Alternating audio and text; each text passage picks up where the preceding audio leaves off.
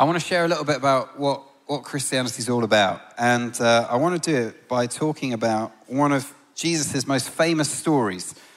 But because it's his most famous story, the danger with it is it's also, certainly for those of us who've been at church a few times, it's one of his most familiar stories. And so for that reason, sometimes it's a little bit hard to pay attention. And I'm aware that online these days, what they do if they want to get our attention is they use something called clickbait. And we've all of us fallen victim to it, I think, at different points. I've got some examples of clickbait that I Googled earlier. Here's one. Man tries to hug a wild lion. You won't believe what happens next.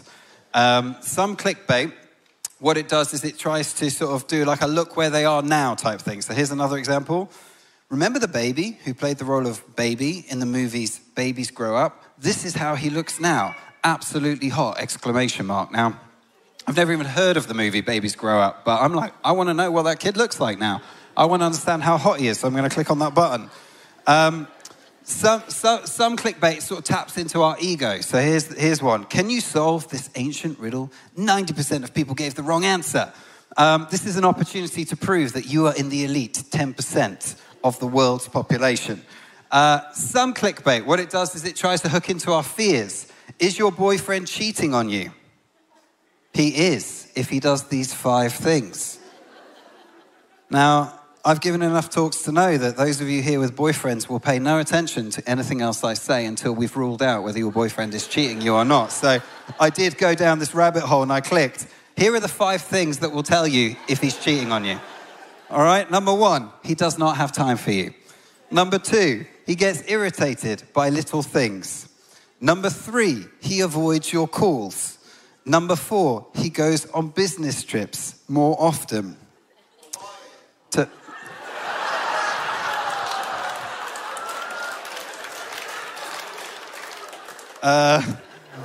Let's move on to number 5. Number 5, he changes his phone number, right? Now, I'm no expert when it comes to relationships, but I want to suggest if he's changed his phone number, it may be that he broke up with you a long time ago. But there's clickbait, right? And when it comes to this familiar story of Jesus, if it were to be put in clickbait form to get you to read the rest of the story, one suggested clickbait might be billions of people's lives have been changed by the message of this one story. Brackets, yours could be next. Another one, why 93% of us are not content. Find out the secret the other 7% discovered. Another one, runaway child comes home. What happens next will shock you. Those of you who've been part of the church for a while, you probably know where I'm going to go. I'm going to go to a story Jesus tells about a father and 2 sons. But I really just want to focus on the aspect of the story where he talks about one of the sons, who's called the prodigal son. And you can find it if you click on Luke chapter 15. I'm going to read from verse 11. The story goes like this. Jesus continued, there was a man who had 2 sons. The younger one said to his father, Father, give me my share of the estate. So he divided his property between them. Not long after that, the younger son got together all he had and set off for a distant country, and there squandered his wealth in wild living. After he had spent everything, there was a severe famine in that whole country, and he began to be in need. So he went and hired himself out to a citizen of that country who sent him to his fields to feed his pigs. He longed to fill his stomach with the pods that the pigs were eating, but no one gave him anything. When he came to his senses, he said, how many of my father's hired servants have food to spare, and here I am starving to death? I will set out and go back to my father and say to him, Father, I have sinned against heaven and against you. I am no longer worthy to be called your son. Make me like one of your hired servants. So he got up and went to his father. But while he was still a long way off, his father saw him and was filled with compassion for him. He ran to his son, threw his arms around him and kissed him. The son said to him, Father, I have sinned against heaven and against you. I am no longer worthy to be called your son.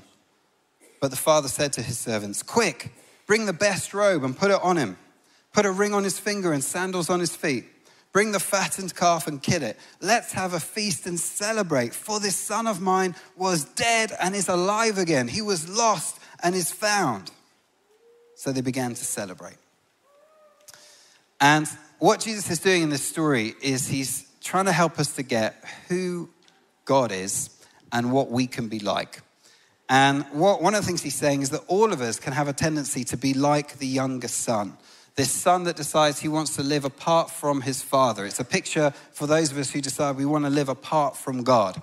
And the son, what he does is he runs away, not just down the road after he's got the money. He goes to a far distant country. He tries to get as far away as he possibly can.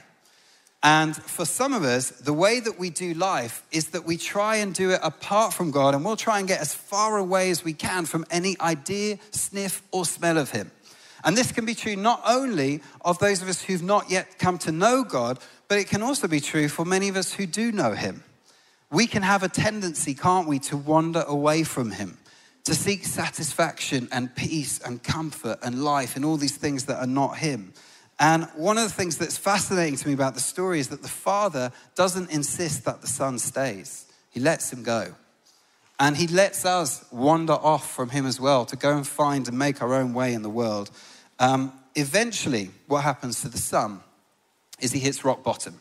And he has to get right to the bottom before he's even going to contemplate coming back. So it's not when he runs out of money, it's when he hires himself out at that point, trying to make his way by himself a little bit further. But then when he's feeding the pigs, he finally twigs, you know what, maybe I need to go home.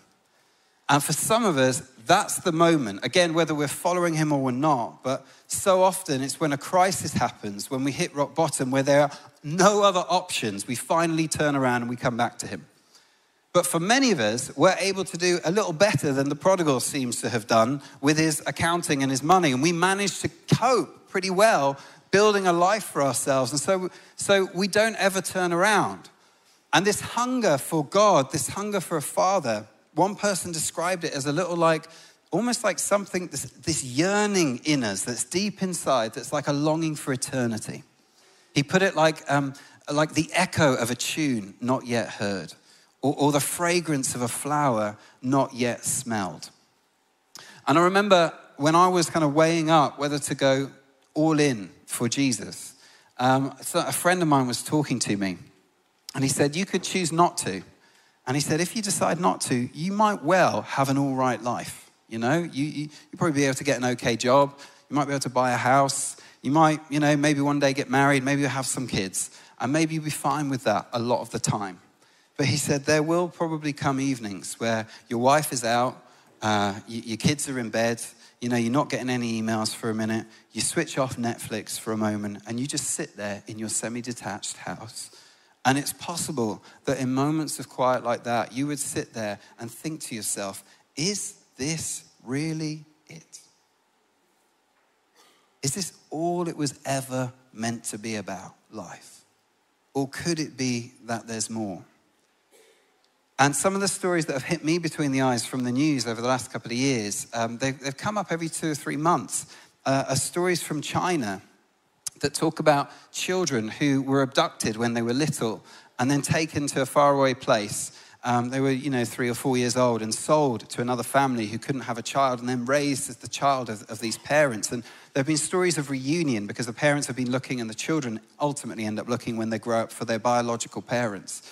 And I remember reading the story of this one guy who was in his 30s. He graduated, he was a professional, he had a good job, and his parents who raised him in the end loved him, and he was, on one level he was very happy, but on another level, deep down inside, there was still this yearning, still this longing to know his mum and dad, the ones that had given birth to him.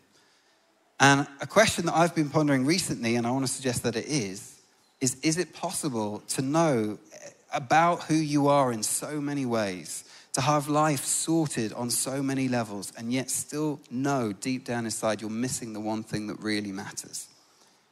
What Jesus is saying is that we are like a younger son who's wandered from the Father. And then what can stop us from coming to know God, what can cause us to hesitate even in beginning a journey towards him, is that we're not sure what he's like.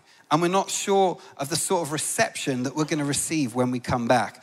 And again, in the story, he's trying to help us to get what that's like. We have, I don't know if you noticed on the door, there's a sign that we've put up recently. And it's because 6 months ago, the DVLA office in Watford moved to Grey Cane Road. And for some reason we haven't fathomed, on Google Maps, if you type in the address for the DVLA office, it comes up here, Soul Survivor Watford. So for 6 months, and we've contacted Google and we've contacted the DVLA, and neither of them have done anything about it at all.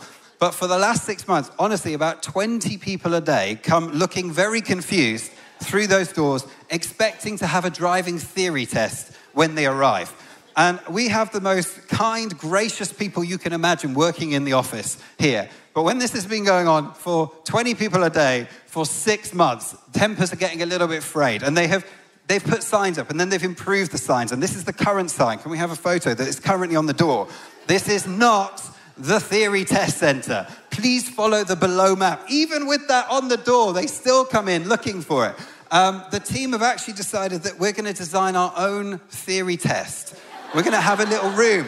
We're going to usher them in. They're going to sit it. We're going to tell them they've passed, and then we're going to send them off because that will be less irritating than currently what we're having to do.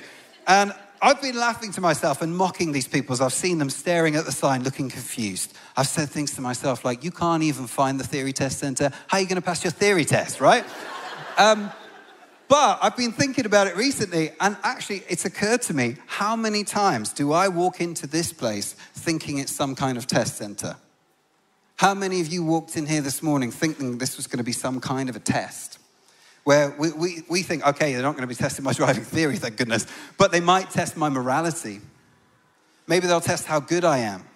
And for those of us who've been following Jesus for years and we know better, we still have this almost default that we switch back to, this idea that this is some kind of a big test.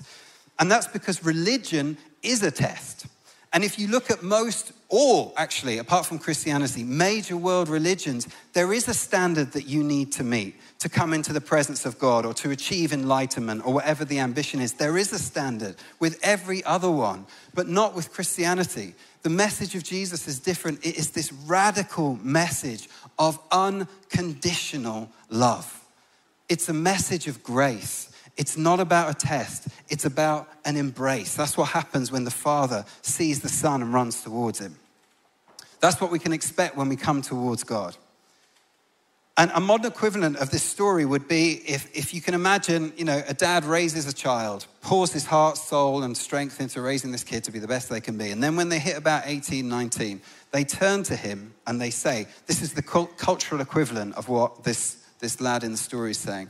I wish you were dead, Dad, because if you were, I could sell your house and then I could do what I want with the money. And imagine he says that to his dad, and his dad says, okay, do you know what? We'll do it. The dad downsizes, gives him the money that would have been his when he died. And then imagine this guy heads off to spend it. He goes off to Vegas, flies over to the States, and then just wastes the lot of it in wild living.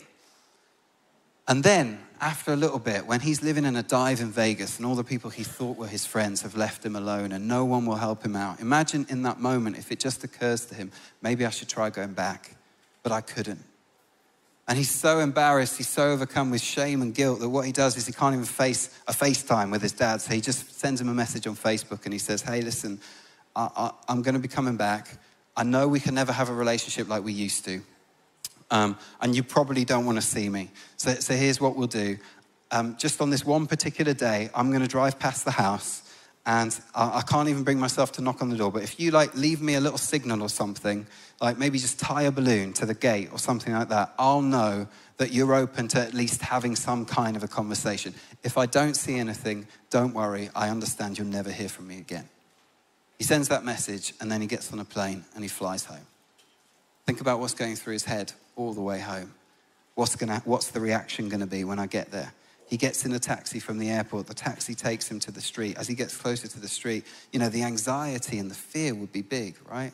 What's it going to be like? And then the taxi pulls around the corner and he sees his house for the first time. And imagine if he sees it, and it's not just that there's one balloon tied on the gate, but the whole fence is covered in balloons. The trees are hung with balloons. The house is covered in balloons. His dad is standing at the end of the driveway. He's got massive fistfuls of balloons in both hands, and he sees the taxi because he's watching for it. And the moment he sees the taxi, he just drops the balloons. He doesn't care. He runs towards the taxi. Won't wait for the 5 minutes for it to get to him. He runs towards the taxi, wrenches open the back door, punches the seatbelt, drags his son out. Now, his son starts the speech he's been practicing all the way home. Hey, Dad, I'm so sorry. I know I can't be your son. The dad won't even listen to the speech. He's yelling back into the house. He's here. He's here. Get the music on. Get the party started. Get the stakes out. My son's back. He's dragging him in. The son's got tears. The dad's got tears. Jesus is saying, that picture is what it's like to come to know God as God, as who he is. He's a father who embraces us when we get home. And we think it's some kind of a test. That's the approach we bring. This isn't what God is like. This is what he's like. And as I hear this and I ponder it, one of the things that occurs to me is, but isn't it the case that the things we do, are we saying that they don't matter? They do matter. I always used to think the word prodigal meant rebellious, but it doesn't. What it means is to have spent everything. The son who spent everything. And what we meet in this story is the prodigal God, the prodigal father, the father who spends everything that he might embrace us. Because the story Jesus is telling is a way of explaining to us what God does. God becomes a person in Jesus Christ. He comes, as it were, to the far country looking for us. And it costs everything. The cross, the very life of Jesus, he gives up. The resurrection, he almost, as it were, if it were a test, he takes it on behalf of us and aces it. That, when we come to know God, he can embrace us fully. And I've been kind of pondering this as I've prepared for this morning, and it's just hit me afresh. This message, the message of Jesus, is far, far more than a message of forgiveness. It goes way beyond that. This isn't just about coming to know a God who is a judge and we're made right with him. It's about coming to know a God who is a father of compassion and love, and we're brought into his family. That's what the message is. And it reminded me of, I saw this thing on the news about a month ago. This guy was sent a check by his power company, Northern Power Grid. Make a note of that because you're going to want to sign up with them. He hadn't had power for like 3 days. There'd been a storm, and so the lines had come down. And so the company sent him a check to sort of reimburse him the amount of, electricity that he hadn't been able to use, that he'd already paid for. And he was expecting the check to be for £200, and then he opened it, and it was for 2.3 trillion. And he tweeted them saying, I'm about to cash this. I just want to be 100% sure you can afford it, right? And they tweeted back pretty quickly, there has been a clerical error. 2.3 trillion pounds. I don't know what you're expecting when you come to know God. I don't know what the son is clearly expecting when he comes back to the father. His expectations are, you know what, maybe I can be a servant. Maybe he'll accept me if I just work really hard. And then suddenly the father's like, quick, get the robe. Quick, get the sandals. Quick, get the ring. Quick, get the party going. His expectations were blown away. And we can think maybe if we're good, it will be sort of like we can have some kind of an arrangement. The father doesn't insist he stays when he decides to leave. But when he comes back, do you know what he does insist on? You are coming back as a son. And that's the only way. I'm not going to settle for you at arm's length. You come back as a son. I read just a couple of days ago the story of this lady called Stephanie Fast. And she was born in the 1950s in South Korea. Her dad was an American soldier. Her mum was from South Korea. And he left. The dad left, when the war ended. And in those days in South Korea, to be biracial there was a huge stigma attached to that. And to be born outside of marriage, again, in those days, there was a huge stigma attached to that. There was a lot of shame associated with it. And so her earliest memory was of her mum arguing with other members of the family about her and about her future. And she overheard basically that her mum would have no future if the little girl was still in her life. And she said there was a day when her mum walked her down this dirt track and she heard the sound of a train for the first time. And she said to her mum, what's that sound? And the mum said, that's the sound of a train. Well, that's where I'm taking you. And the mum took her. This girl was just older than a toddler. She's about 4 years old. She took her to a train, and she had a little scarf that she kind of wrapped up like a bag. And in the scarf, there was a lunch, and there was a change of clothes. And she put the girl on the train.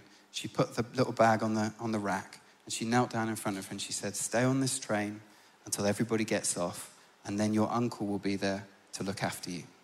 So the little girl stays on the train. She gets off when everybody gets off, and there's nobody there. There's nobody there to greet her. And she was cast adrift at 4 years old. Can you imagine, for the kids that we just had dedicated, can you imagine at 4 years old, left to make her way in the world in a country where she was, because of how she looked, already, people were prejudiced against her. She went up to the train guard, and just tried to say something, and he just spat at her and called her a racist word. And she, in the end, she said, she writes about those years where she basically had to live on the street. She had no choice. And as a 4-year-old, she somehow managed to survive. She stole food. She slept in kind of like little holes in the ground that animals had dug. She got straw in the winter. Occasionally, she would manage to sort of, a person might leave their door open and she'd sleep in their kitchen or something if they'd let her. But that was for 3 years. And eventually, she wandered from village to village until she found herself in the second largest city in South Korea. And a nurse from a charity found her passed out on a rubbish heap at the age of about 7. And she took her to an orphanage. And she was in the orphanage for a couple of years. And then what happened when she was 9 years old is a missionary couple came to visit the orphanage. And they were going to adopt a baby. And then they saw her. And she describes the moment that the man came towards her, and she was just drawn to him. And she said, the orphanage wasn't great. So she said, at that point, I had lice so bad that my head was white. I had worms in my stomach. I was malnourished, so I could hardly see. I was covered in boils. My face had scars all over it. My look was just blank and expressionless. And she said the man came up to her, and he knelt down before her, and he just put his hand on her cheek, just incredibly tenderly. And she said, when he put his hand there, I didn't want it to go. I'd never been touched like that. That's how I felt inside. But then she said, what I actually did, though, even though I never wanted him to take his hand away, is I spat in his face. I spat in his face twice, and I shouted at him, and I ran off and slammed a cupboard door and hid. But this couple didn't give up on her, and they came back. And eventually, they adopted her. But here's the thing. She didn't know, because of her background and everything, she didn't know what it meant to be adopted. So all she understood was she was going to go and live with them. That's all she got. And so what she thought was, they're taking me to work in their house, because that's what rich people did. They had the people that worked for them. So she thought, they can take me to work in their house. And so she turns up in the house, and she's thinking, this is amazing. There's like a refrigerator. There's a flushing toilet. This is a lot better than I used to have. And she couldn't understand the way they treated her. So they would buy her new clothes. They would constantly be feeding her. They gave her antibiotics, sorted her health out. They'd be tucking her in at night. And she was just really confused as to why they didn't give her any work to do. But she was too afraid to mention it, so she didn't bring it up. And that went on for months. And then there came a day when she was in the village, and she was just talking to another girl in the village, and she was just saying to her, these Americans are really nice. They've taken me in their house. They're giving me all this stuff. They're not giving me any work to do. I don't understand it. They haven't put me to work yet. And this girl she was talking to looked at her surprised and said, Stephanie, don't you understand? You're their daughter. You're their daughter. And she was just shocked. And she said, no, I'm not their daughter. And the girl looked at her and she said, yes, you are. You are their daughter. And she said she was floored, this girl, Stephanie, and she ran out of the room and she ran back up the hill towards the house. And she said, as I was running, I just had this thought going through my mind, I'm their daughter, I'm their daughter, I'm their daughter. That's why they're treating me this way. And she said she burst into the house where her mum was and she just yelled at her in Korean, I'm your daughter. And when she did it, the mum just started sobbing and she said, yes, Stephanie, yes, you're my daughter. And the guy that's interviewing Stephanie, when I was reading this, he said to her at that point, how did you feel at that moment? And up until that point, Stephanie had described in really graphic detail the horrors that she had experienced as a young girl growing up in that situation. She'd been incredibly eloquent, but this moment, This is the one where she's lost for words. She can't explain it. There is a grace that is beyond language. And what this son, Jesus is talking about in the story, what he feels as he comes home is, you know what, maybe it's a servant. And the father's like, no, we're not having any of this. You are my son.